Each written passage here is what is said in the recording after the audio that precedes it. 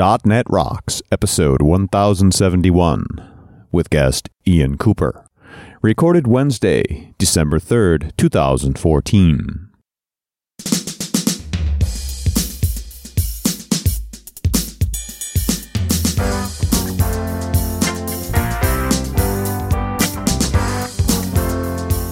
Welcome back to .NET Rocks. I'm Carl Franklin. And I'm Richard Campbell. And we're in the fishbowl at NDC. We are at Grand Central here, actually, right in the flow of everything. Yeah, we apologize if it's noisy, but we're out in the middle of the floor. And not that far from the coffee machine, which, let's face it, Kate Gregory told us a long time ago, of just nothing but machines that convert caffeine into code. That's right. Yeah, the developers love to flock there, and of course they love to talk. So yes, if you can put up with the noise, we can too. It'll be great. Yeah. Ian Cooper's here. We'll be talking to him in a minute. But first, let's roll the crazy music for Better Know a Framework. Awesome. All right, buddy, what do you got? Well, I've talked about N-Audio before. Yes, sure. N-Audio is a .NET audio toolkit that does all sorts of low-level audio stuff. I went looking for a way, because I'm doing music to code by. Yeah, of course. And that's coming along really nicely. I heard it, one of the 20-minute loops. Yeah, it's a little late, and I'm sorry, but life happens. And it wouldn't be a crowd-funded project if it wasn't late. You're right about that, yeah. So, anyway, I was looking for a way to create a little app so that we could experiment with doing a multi-track version of it. Oh, interesting. In other words, you have the drums and the drum loop on one track, the bass on another, the guitar, acoustic guitar, and the piano. And we just want to loop them and have individual volume controls and be able to mute. And so that's essentially all it is. So I wrote a little version of that to start. And it's a great, even if you don't like music to code by music, if you're looking to do your own sort of looping app, where you're a DJ, you want to create the ultimate looper app, where you can just plug things in and push buttons and stuff, go to tinyurl.com/loopingmixer. So this is just going to download a zip file, and this is WPF source. It uses N-Audio. And the key to this working is a class called LoopStream, which derives from WaveStream, and WaveStream is an N-Audio stream that does wave file playing.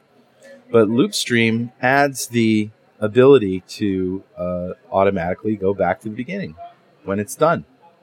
And it's pretty easy how it works if you know about streams. You override the read method, and then basically when you get to the end, you just set the position back to 0.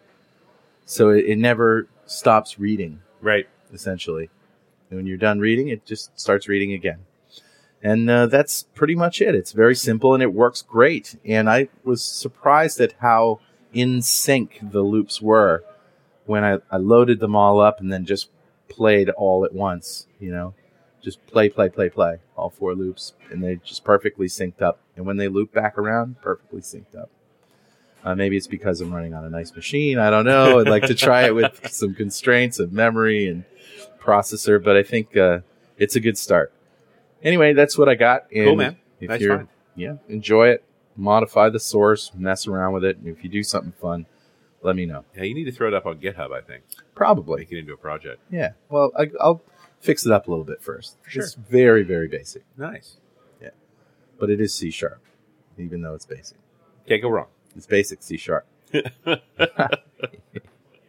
Yeah, I heard that one before. All right, Richard, who's talking to us? Grabbed a comment off of show 1062, the one we did with Mr. Scott Ford, about brownfield applications, which I got to say had a real set of comment storms around it. Yeah. Like lots of people talking a lot. I think we hit a button there. And I've read a few comments from that show, actually, because there have been so many good ones. This one's from Mike Henderson. He said, the discussion of literature for programming reminded me of a lecture in college about the maturity of a given discipline. The lecturer argued that a body of literature was a defining characteristic of maturity. The context was art and music, but one finds parallels in programming.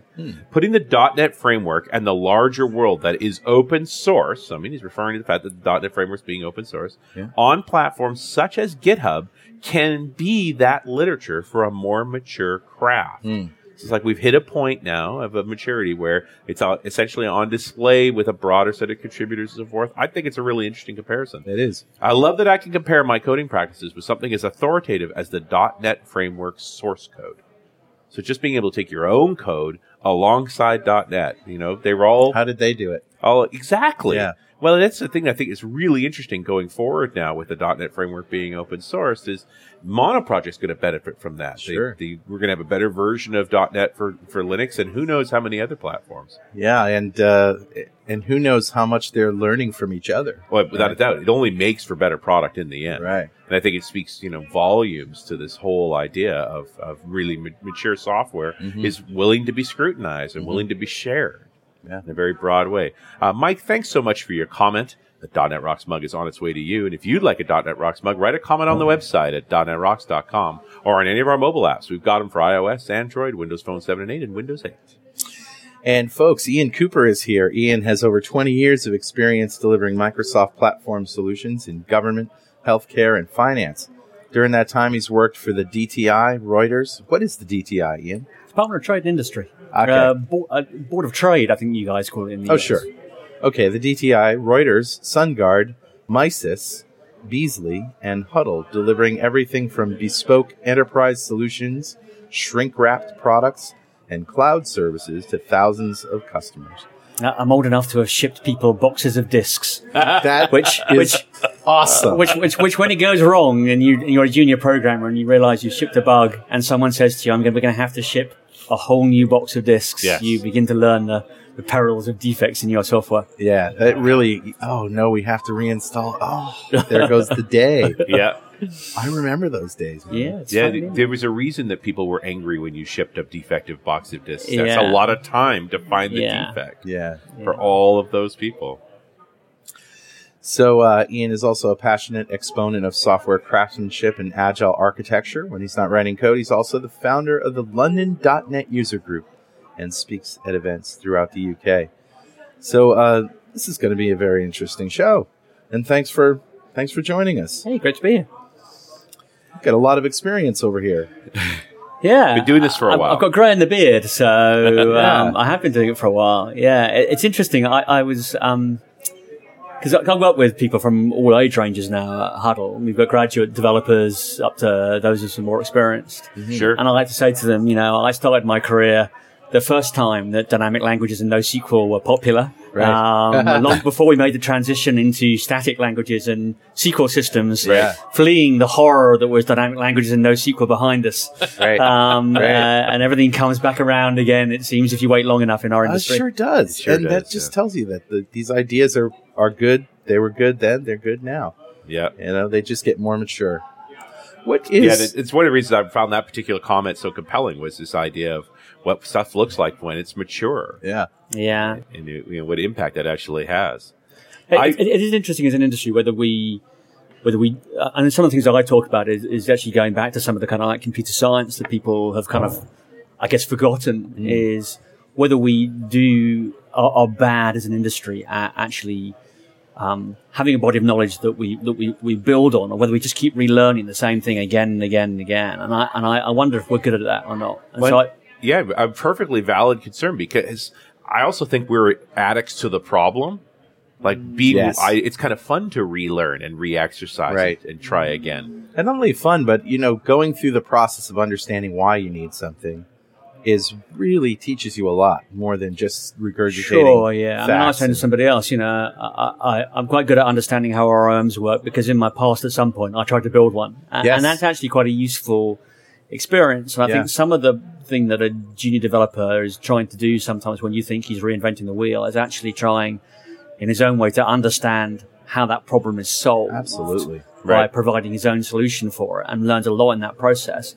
And we kind of need a better way, I think, of giving people the opportunity to do that. I think open source is a great way for people to actually do that, is for them to contribute towards projects that may build those things in a way that's reusable for outside the actual day-to-day development they're doing. And I think it can scratch that itch. I think that's why a lot of those newer, the languages that have newer frameworks like Node are very popular, because there's quite possibly to scratch the itch of get in there and actually be a person that works on an ORM that language uses and get that kind of experience, understanding of how those basic parts of kit work. My reaction when I saw Node was, okay, people are tired of the Swiss Army knife web server. So they're going to go get each blade individually themselves. And I respect, well, as a guy who was pretty comfortable with IIS, like it bothered me less than a lot of other folks, I respected that position. It's like, okay, you want to assemble it? That makes total sense. You're going to get tired of it, of ownership of all of those pieces yourself, but you also own it all. Yeah. There's so many folks that are firing up something like IIS, which is a really large tool set, and just having no idea what blades they've got or what's on. Yeah. They leave a big attack surface. They've got stuff that's unnecessary because they're just not aware of it.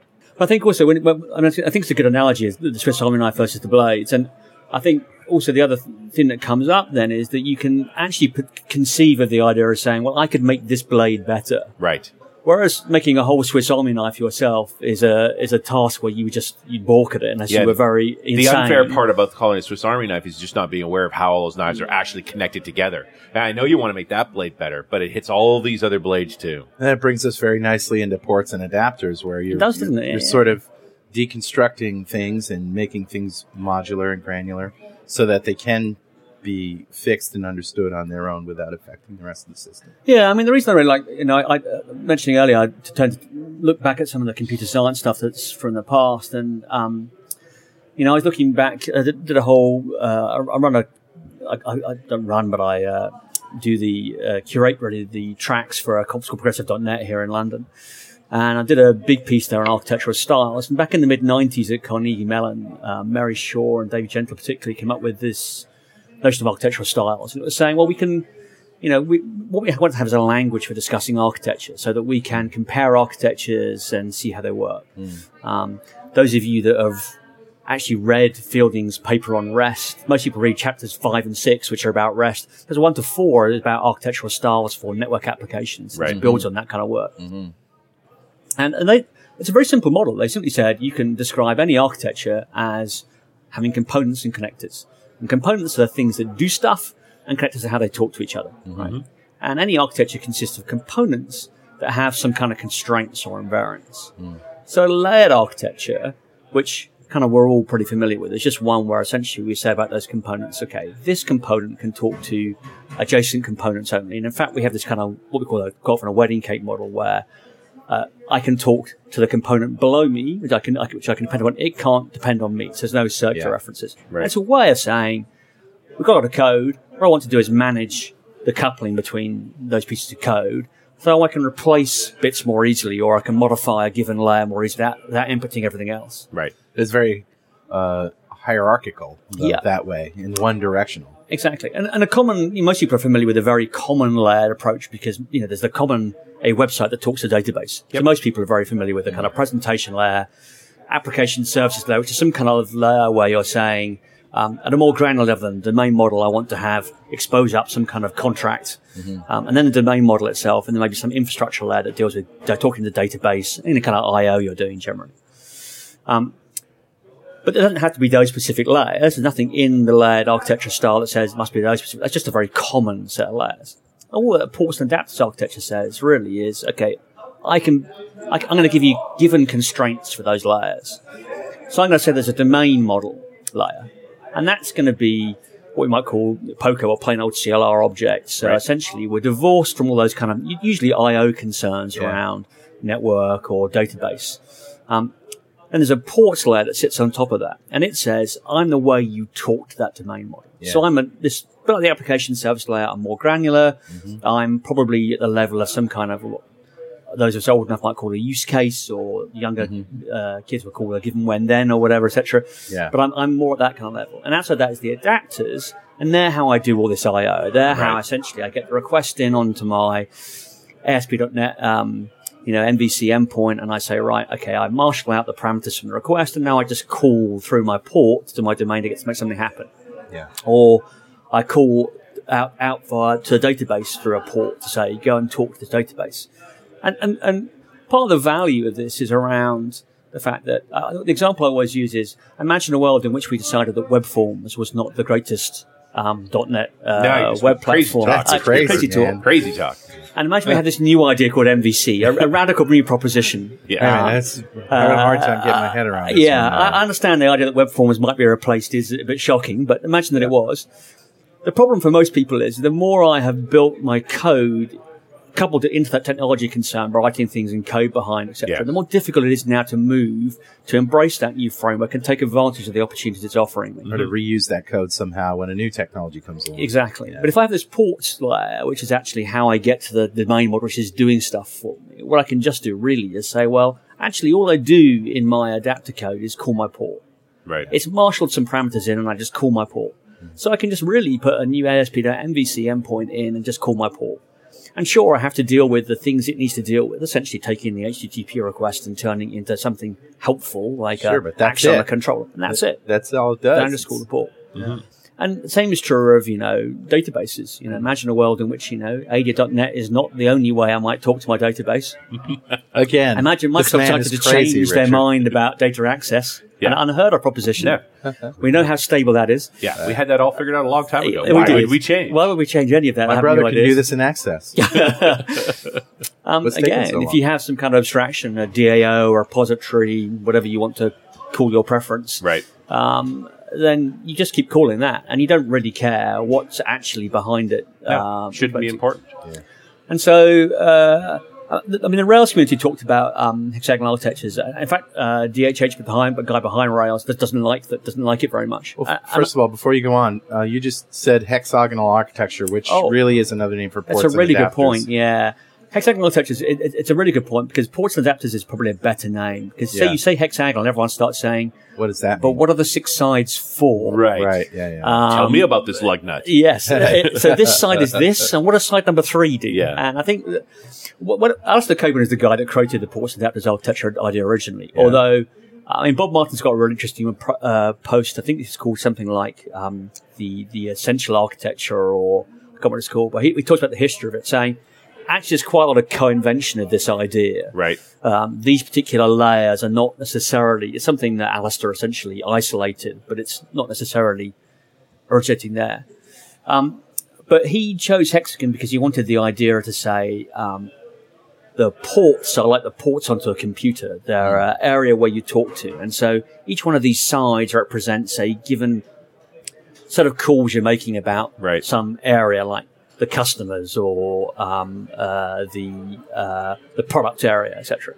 So you wanted people to see it in that kind of way. Mm-hmm. This port deals with that, but you could equally show it as circles. And I think the onion architecture, which is Jeffrey Palermo, I think, is a very similarish kind of idea, but it just shows it in circles, and it's an idea of an onion having different layers to it. Right. So. Yeah, I use both terms. Ports and adapters is probably a better term because it focuses on the key idea. Plus, you get it. Two really distinctive abstractions. Right? Points of where we do functionality and points of where we do communication. Right, exactly.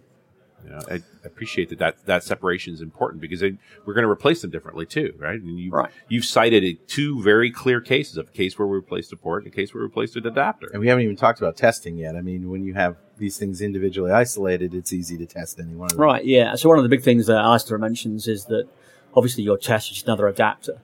So they can actually call your ports. And I do quite a big talk, which there are various copies of various conferences we're talking about, called TDD, Where Did It All Go Wrong?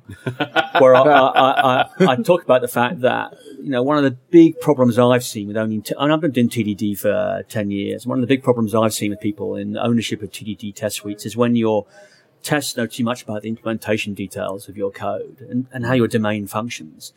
And that makes it difficult to refactor. What happens is you come along and you think I'm refactoring to add some new functionality, and you end up breaking 20 tests and changing them all. Mm-hmm. Yeah. And actually, the promise of refactoring is that you didn't change any tests. You're improving your implementation. You had a better algorithm for figuring out the shipping between 2 points, and you figured out a better way to say I could actually do a quicker route finding algorithm. Mm-hmm. Right. And in theory, the calling code that just says give me a route shouldn't care that you've changed the implementation. But quite often we write our tests so that we know about all the individual tiny classes that make up our Sure, and all the shipping algorithms. If I change it, then I have to change all my tests. all the parameters on the methods. Right. You know, I'm going to take all these parameters, turn them into one object now, and boom, that's gone. But if you write your test against this port layer, which is this contract, which is really the other consumers are using, that's much more stable usually over time because it's just saying, hey, something in the domain calculates the shipping cost between these 2 points, and it's some fancy algorithm. All I care about really is that if I put in this set of test data, I get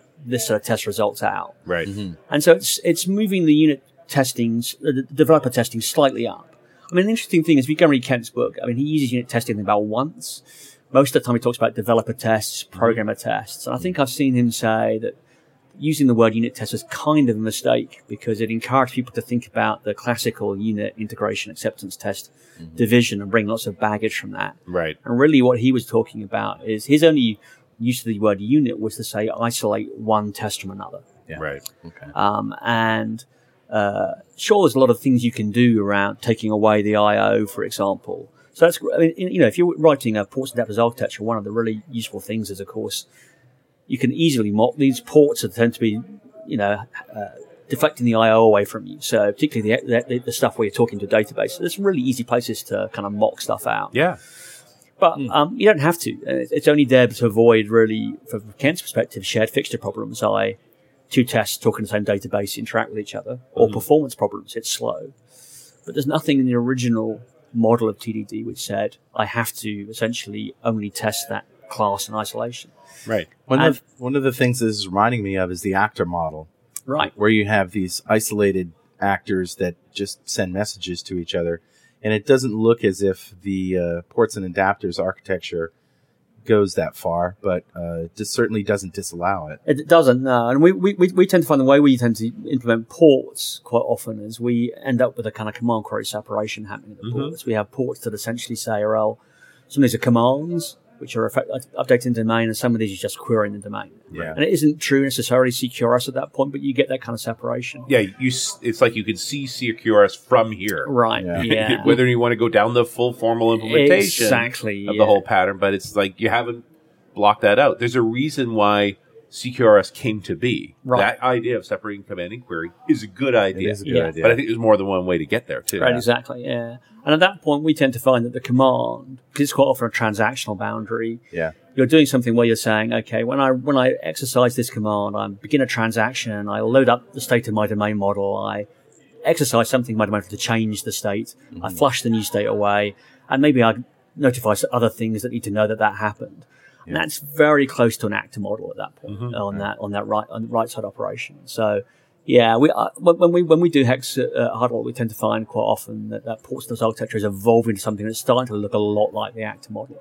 This is just a natural benefit of a real clear architecture to keep a separation of concern. Like everything appears simpler when you're living in this separation of concern environment. I think the other thing we tend to find about it is that, you know, one of the big reasons I see for having a kind of clear architecture in terms of layers, beyond the notional areas around reuse and separation of concerns from the testing, is actually simply the ability for developers to reason about the software. When we have I'm sure we've all seen kind of brownfield code where essentially someone says to you, can you go and fix this defect? And you're like, well, I don't actually understand from the front end to the back end how this thing is going to work. I've got no ability to predict where this problem might be and where I should start looking. Right. Whereas if you actually have a more structured layered architecture, you can say, well, the problem is with X, and therefore actually, if I go and look here, that's likely to be the area where I can find this kind of problem. If the problem is to do with my input-output, you know, I'm not getting the right stuff right from the database, I know where to look. If it's to do with the marshalling of the web request, I'm going to know where to look. If it's to do with actually my domain logic, I'm going to know where to look. So I can actually, it narrows down for me exactly where this problem is likely to be. This is also where I always thought TDD would shine, is that it was your ability to switch out working components on either side of a component of concern and run a set of tests so that you can see the only piece of code that's currently functioning here is this part. Everything else is a fake, and we're still having the error. I bet it's there. Yeah, you know, exactly. And that was something, you know, as a tuning guy, you know, we always ended up coming in and retrofitting this sort of testing infrastructure into the app. I wanted TDD to do that from the outset, so it was always there. It just, I don't know that it has ever manifested itself that way, that well. Yeah, I mean, I think some of the problem with we had two problems. One problem was convincing developers to do test-driven It development. was actually worth the time, because it is a time. Yeah, and I think talking about maturity earlier, and then the second problem is once actually developers have begun to practice testing, it's a question of saying, hey, how can you improve the practice and get more back from it? Right. And some of that is an industry is learning. It's learning where we have organizations that did go away and build test suites and have owned those test suites for a while and can give feedback on what worked and what didn't work and what was useful and what wasn't useful about those approaches. Right.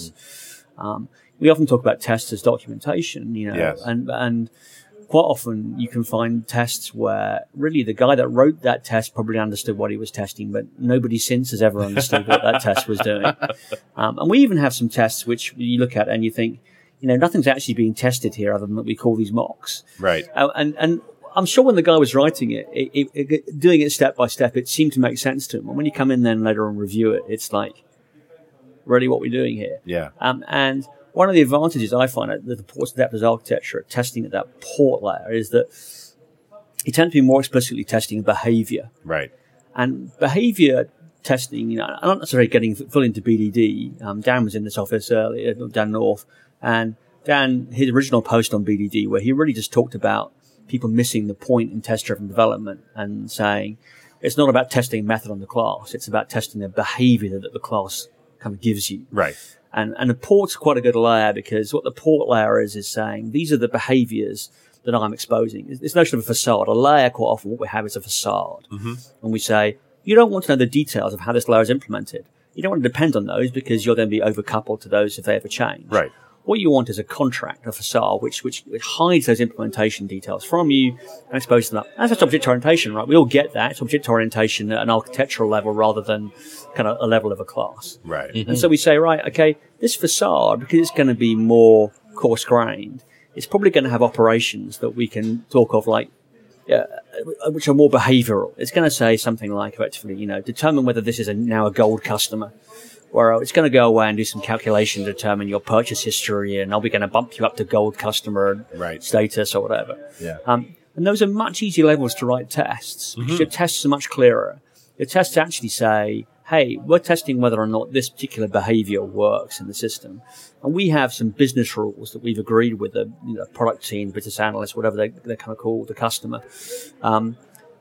And so we can code those rules into essentially our tests.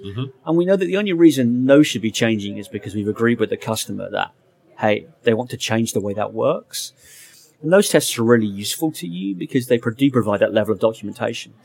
Whereas tests that say this given class method, when I call it, returns 5, are less useful because I've got no idea whether or not when it now returns 7, whether that's because I've changed something that should return 7 or whether effectively it still should be returning 5. It really just comes down to paying attention, doesn't it? Paying attention to what you're doing and what these tests are returning. Right, exactly. What more can we glean out of them? So that whole model of ports adapter architectures really helps you, I think, find the place for your tests as that kind of adapter level model. Hey, Richard. Yeah, buddy. You know what time it is? It must be that happy time again. Yep. Time to make this conversation domain more ignorant by removing the intelligent query port. Well, okay. Wow. That's more of an octagonal architecture. Probably. Okay. I think it's pretty flat, actually. Pentagonal. Something bad. Something bad. Yeah, pentagonal. That's right. It's actually time to give away a Syncfusion Essential Studio to one lucky member of the .NET Rocks fan club. But before I tell you who won today, is your big data strategy causing you headaches? Ditch the complicated configuration and jargon. Pump up your development with the only easy-to-use big data solution for Windows. The Syncfusion Big Data Platform installs quickly and is packed with samples to help you get up and running in 15 minutes or less. Check it out now at syncfusion.com and start working with big data in under 15 minutes. And even if you aren't working with big data, you can still take advantage of over 500 Syncfusion controls to help you build stunning applications, or you can broaden your skill set with the free ebooks Syncfusion offers on over 40 topics. Download those free trials and free ebooks at syncfusion.com. All right, buddy. Who's our winner? Today's winner is Tony Hinckley. Congratulations, Tony. Yeah. The crowd goes wild. Nice. Tony Hinckley's going wild right now. He's listening to this. He goes, what? Me? And, Tony just won the SyncFusion Essential Studio. A big pile of awesome from SyncFusion just for being a member of the .NET Rocks fan club. And if you don't know what that is, go to .NETRocks.com, click on the big Get Free Stuff button, answer a few questions, and join the .NET Rocks fan club. We have thousands of members all over the world, and they just keep growing. And every show we like to give away stuff from our sponsors, and every December, coming right up here, Yes. we pick one lucky member to win $5,000 worth of technology, a shopping spree of technology. And we also like to ask our guests, Ian, if you had $5,000 US to spend on technology today, sir, what would you buy? It's quite a good question. And I was thinking, I don't necessarily think of myself as a gadget guy, right? Yeah. And I was thinking, what is kind of my usual setup? And my usual setup nowadays is a Retina MacBook Pro, usually with a nice SSD, because then it makes it faster on a virtual machine, because I then tend to run, Windows under VMware Fusion. Right. Love it. And I quite like to have the ability to say, well, on this one machine, I can develop in multiple environments, Mac, Unix, and kind of Windows. And that kind of works for me. It's a one-stop shop. Yep. Love it. And then because I'm used to dual monitors, I tend to sit at home with a big cinema display screen, because that gives me the kind of real estate I need when writing code. And then when you cut back to you're actually just working on your laptop and you're thinking, I have to unpin this window, pin this window to get my debugger up, and now I want to run my tests. And it's just not enough space unless you have a nice big screen. Also, it helps that you can watch other things on that big screen, like, stuff from your Amazon Prime account, etc. So, I quite like that. That's probably already knocked off by probably about $3,500, haven't I? Since I've done that, yeah. Well, if you work hard on a MacBook Pro, you can spend $5,000 on it. Yeah. Stick enough memory and enough hard drive for SSD into it, you can really burn through a lot of cash. But that's kind of my preferred setup. And beyond that, I have a phone and I have a tablet. I am currently Apple. I'm not necessarily entwined to them forever. I think probably, Apple will keep me on a phone just because I'm an iTunes user. Yeah. Mm-hmm. But that also leads you to the watch too. I can't quite see the watch. Apple wants to sell me stuff to monitor my health and, all the exercise, etc. that I'm doing. That it may not become a very used gadget, therefore. So, but when we talked about this with John Stark, just this idea of all of the things that you normally grab your phone and quickly look at the screen on, if it could be on your wrist, like that's going to help the battery life of your phone. But I also think it's sort of a cultural behavior too. There's very much, you sort of leave the room when you take your phone out and look at it. The fact that you could flick to your wrist and just see the core things that are from your phone on it. But it's still just as extracting. The trouble with the watch, though, isn't it? It's always going to be a fail until we get a Dick Tracy watch where we can actually have video and talk to each other. Everything's right there. Because that's what we already want secretly in our hearts, isn't it? And so the first person to spend some of your $5,000 to encourage Apple to continue developing that product. If nobody buys this product, they might give up on it. We forget just how weak the original iPhone was. Right. And here was a phone that defined a genre, and the original device it was a 2G device. Well, I used to have, really old school Windows PDA stroke phone, massive things used to go around and mocked by people for. And I can remember the iPac.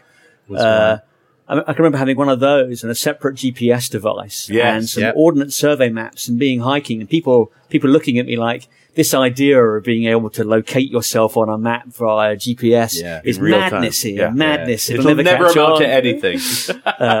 They do have a Star Trek communicator device. There's a company, we talked about this company on an earlier show. They have a little badge that you can wear on your chest and, Kirk Enterprise. Scotty, will you come up here? I can't read the cue card.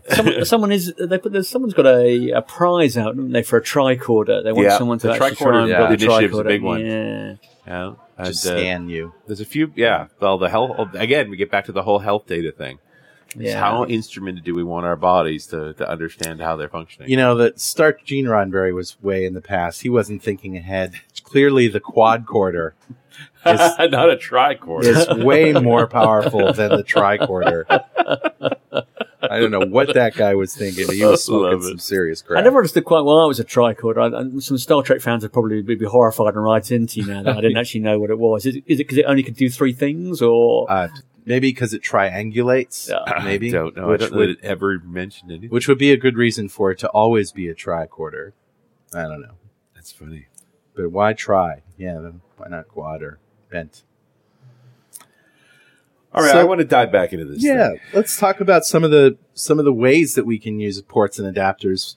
If you think about, I'm looking at alistaircockburn.us's page here, and he's got some great diagrams where he's got a trigger data port side to this application. He's got notifications. He's got database where you can mock out, swap it out with a mock. He's got the administration side. And all these adapters in there, answering machine, email, a mock telephone on the notification side. It's just really fascinating once you start thinking about the things that you could just plug in. I mean, this is what's interesting about this is that we've been talking about modularity and plug-in architectures and stuff for years, but this really just sort of takes it all, your whole app, and deconstructs it so that it is modular by design from the beginning. It's not like a plug-in for WPF is going to be different than a plug-in for ASP.NET. Right, I think in some ways architectures, and as soon as you do a layered architecture, people lean towards this, but this makes it really explicit. This idea of saying, I'm going to be able to conceptualize my domain better if I understand that it's simply it's what's providing the functionality. Right. And these other pieces around the outside are really just there to help me do the input, output, and drive this process. And the classic layered architecture will push you towards that, but this makes it very explicit. It says, these are all just the means to making those calls. Right. So one of the things is, you might have a REST API talking to your domain over the port, but you might also then have a classic HTML website on the server side talking over the same ports to basically your back end. You could have a adapter for, say, message queue like RabbitMQ, etc., reading messages off a queue and then calling your port. So this model works for a number of ideas. We at Huddle, we have what we call, a bit like Google, we have 20% time to get to work on community staff, open source software. Sure. So one of the things that I've got out there on my GitHub, which is just Ian Cooper, if you look for me, I'll share the link with you guys, is a package called Brighter. It's called Paramore Brighter. I needed a naming scheme, so I decided to go for rock bands. Nice. Don't shoot me. No problem. And Brighter is a framework we use to implement the ports layer. And that by itself is not that exciting. What it's essentially, you can take the idea of a command, bit your port layer for do your command operation. And you can actually enhance it with a couple of ideas. One's a dispatcher, which says rather than actually directly executing the command, I separate it into the parameters and the execution. So I say, okay, a dispatcher finds a handler for this. So you guys have probably seen this kind of code before, where essentially I write a handler and I just go command processor dot dispatcher.send, and it goes to where it says I'll find that. And that gives you a nice ability to say, actually, you don't need to know at the point of the adapter who handles this. You just need to know that it's being sent over the port, which will find a handler. That means I could actually replace handlers very easily, or I could have multiple handlers. Yeah, and that port could be further away than you think. It might be remote. It might be queued. Yeah, so we'll come to that in a second. Yeah. It's that's a really sorry, good point. I'm jumping ahead. You are. That's brilliant. Really good point. It's also connected to what we call a command processor, which basically says I can add some orthogonal functionality like logging, etc. Right. So we actually let you do that on your handler. We say you can add some attributes on there. So you can add stuff like logging. We quite also like using a thing called Poly, which is a policy framework. And what that does is it says, rather than write all these try-catch blocks myself, I could actually come up with one that supports doing things like retries, or a pattern called Circuit Breaker. There's a really good book called Michael Nygaard, I haven't got time to go into that, called Release It, which talks about how to make your software more robust by coping with failure through things like timeouts, retries, or a pattern called Circuit Breaker. Worth looking up if you don't know. We can mock up our handlers with attributes that support those kind of things. So we have this kind of command processor framework that says, a dispatcher framework that says basically, I'm going to take this command, I'm going to find a handler for it. You just register handler as basically an agreed key. We tend to use the name of the command. Mm-hmm. Right. I'll find the handler for it, and you can run some other steps like logging, validation, etc. before the endpoint handler is called. In the end, what we actually do is construct a chain of handlers, right. and your actual handlers on the end. But the other thing we can do is use a pattern called a work queue or a task queue. For example, if you know any Python, there's a project called Celery, which is another thing, which is to say, well, rather than this handler being something that's actually in process, it could be out of process at the end of a message queue.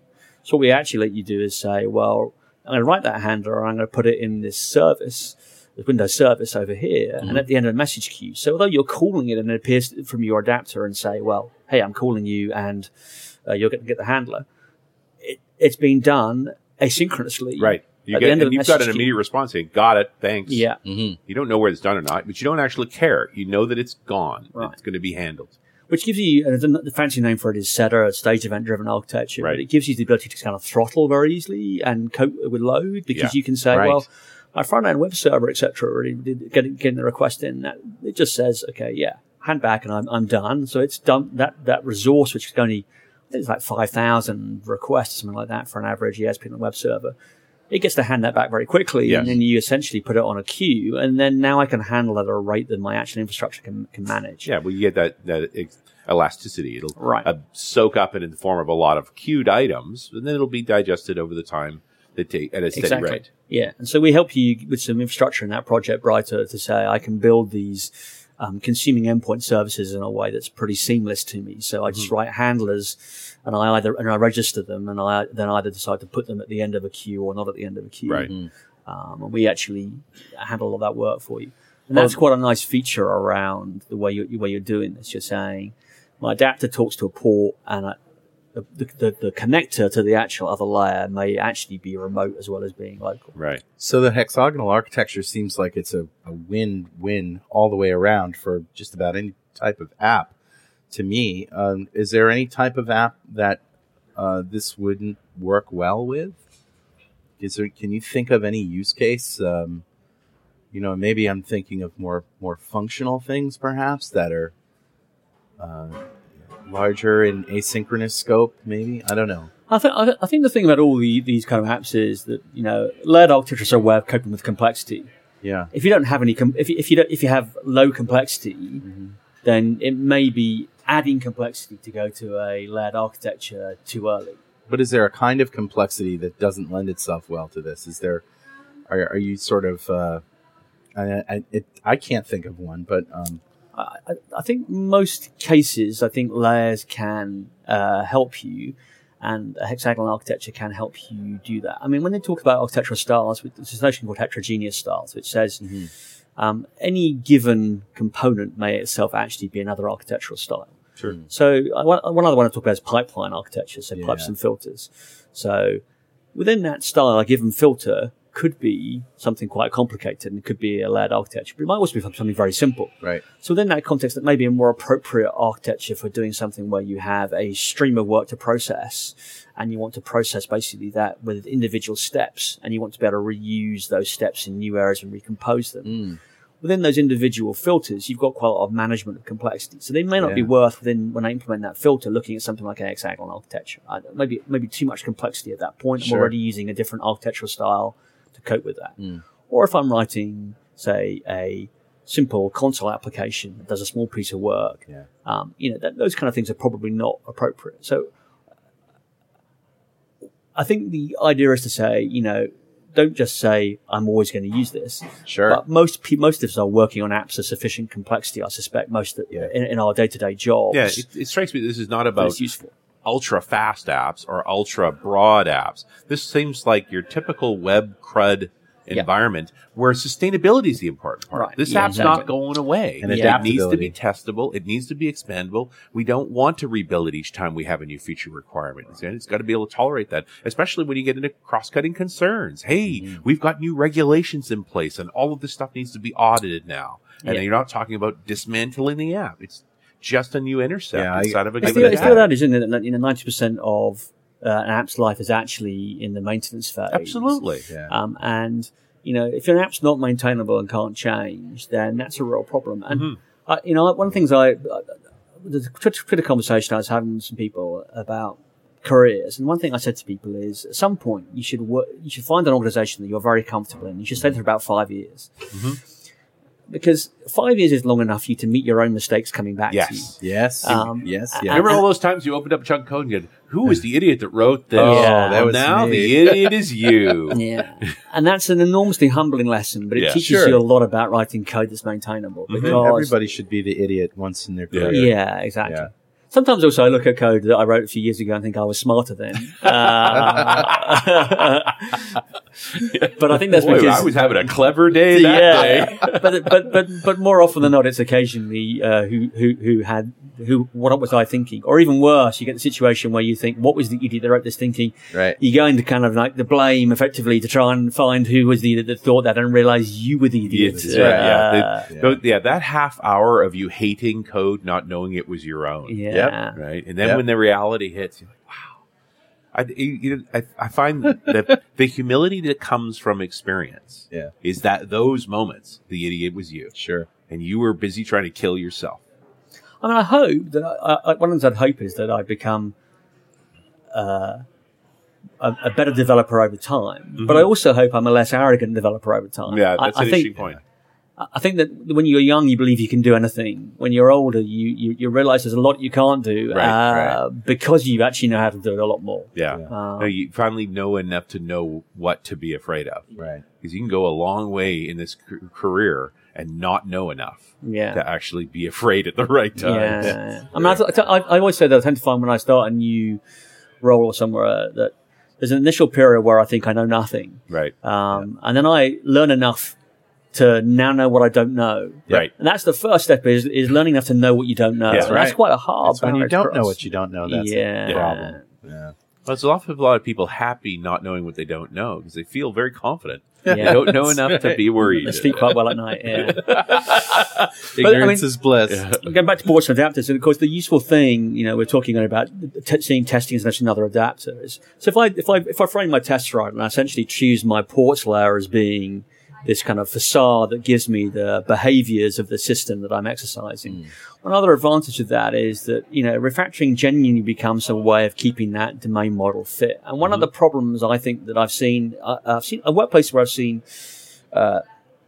brownfield code where there's a pattern called a banyan tree architecture where individual slices of the legacy application were obviously created by a developer who cared. Right. And he wrote some code. But the next guy that came along, there was insufficient test coverage in this legacy system. Right. And they couldn't refactor. So then rather than touch this thing, they just wrote something else kind of parallel to it to do something similar. Yep. And the next guy came along. And each time they actually had better ideas about how to modify the system. But each time they couldn't roll that back across the whole system. So the whole thing was consistent because they were too afraid of changing anything. And your problem there becomes that it becomes then very hard to reason about the system. Yes. Yeah. And one of the kind of telltale signs is you ask a developer about changing something, and the first question they ask is, well, when was it written? Because when was it written tells me how it was written. And that tells me how I might be able to modify it. Right. And Archaeological knowledge of software. And that's a genuine problem. We got to go back to the Cretaceous period to fix this thing. That's after the asteroid hit. So unless you can keep your software fit by refactoring, that becomes a problem. And the nice thing I like about ports and adapters is it kind of says, hey, look, there's this domain model in here, so I'm going to keep refactoring, encouraged by these ports around it and protected with the tests that control them. So I'm going to try and keep that thing in the same kind of shape the whole time, right? And if I decide to throw away one of my adapters and replace it with a new adapter, that's not really a problem for me. I've still got quite fit code underneath. I'm not saying I'm only going to replace half this code, or new stuff will be written using ASP.MVC, and the old portion of the website will continue to be served with web forms, which becomes really confusing for a developer because it's kind of, the customer says, hey, can you make this change? And the guy's got to figure out, well, how expensive is that going to be? Is this the one we've written web forms? Would you write this basically with ASP.MVC? Or is this the web API that basically has got the JavaScript on the other end? Well, and it's not like you have to convert everything from web forms to MVC all at once, but as long as there's a living project that's doing those migrations, whereas reaction to, can you fix this particular piece is, yeah, absolutely we can. It's the web forms one, but this is our excuse to get it into MVC. that there is a model there. People get afraid of code bases. I'm not willing to recompile that anymore. And it may, every time I compile it doesn't work like it used to. Yeah, that can stop you dead in your tracks. And the one thing, those of us with a bit of grey in our beards can predict is that the frameworks you use will change. Yeah. And you'll want to change because you'll want to take advantage of these stuff. I mean, I'm really excited about ASP.NET vNext because the ecosystem opportunities, I think, are really important to .NET. I think people are beginning to be more aware of the possibilities of having a rich open source ecosystem. Mm-hmm, .NET Foundation is a great movement. I'm really keen that at Huddle we use our 20% time effectively to contribute towards the community. And that prospect is really exciting. But you're going to be shut out if you've got no way of saying, I'm going to take my existing code base. And I do have a route to actually, move towards ASP.NET vNext and embrace those areas. And that's much easier if you can say, well, okay, when we get some work in to change that, as you're saying, that particular area, the first step we can do is actually host it now in ASP.vNext, move the calls across now basically to our ports layer to be in the ASP.vNext kind of endpoints. And we can take advantage of some of that infrastructure that's going to become available to us through that ecosystem. Yeah. And if you can't do that, you get a lot of frustrated developers in your organization. Sure. Saying, I think the same comes with dev tools too. It's not just a deployment environment, but are we willing to go to a new test platform, move to the newer version of Studio, be able to experiment with those things because we have confidence in this code base. Yeah, that can be a hairy decision just to do that. Ian, are there any resources that you have on your website or blog that we can link to on our page? The best place to go really is to go to my GitHub site, Ian Cooper, and then go and look at the Paramore repository where there's Brighter in there. And there's a lot of links there about, and its documentation is not bad. It could be a lot more, but there's a lot of information about hexagonal architectures in that area. So that's really place to go. A manifestation of a hexagonal architecture. Great. And there are a number of other useful repositories on there. That most of my slide decks end up in a presentations repository on GitHub, just an easy way of sharing them. And it's certainly worth having a look around. I'm on Twitter as iCooper, so I'm always willing to answer questions. So you can ping me on Twitter, and I'm happy to talk about stuff. Ian Cooper, thanks for joining us this time. It's been great, guys. Thanks so much. All right, we'll see you next time on .NET Rocks.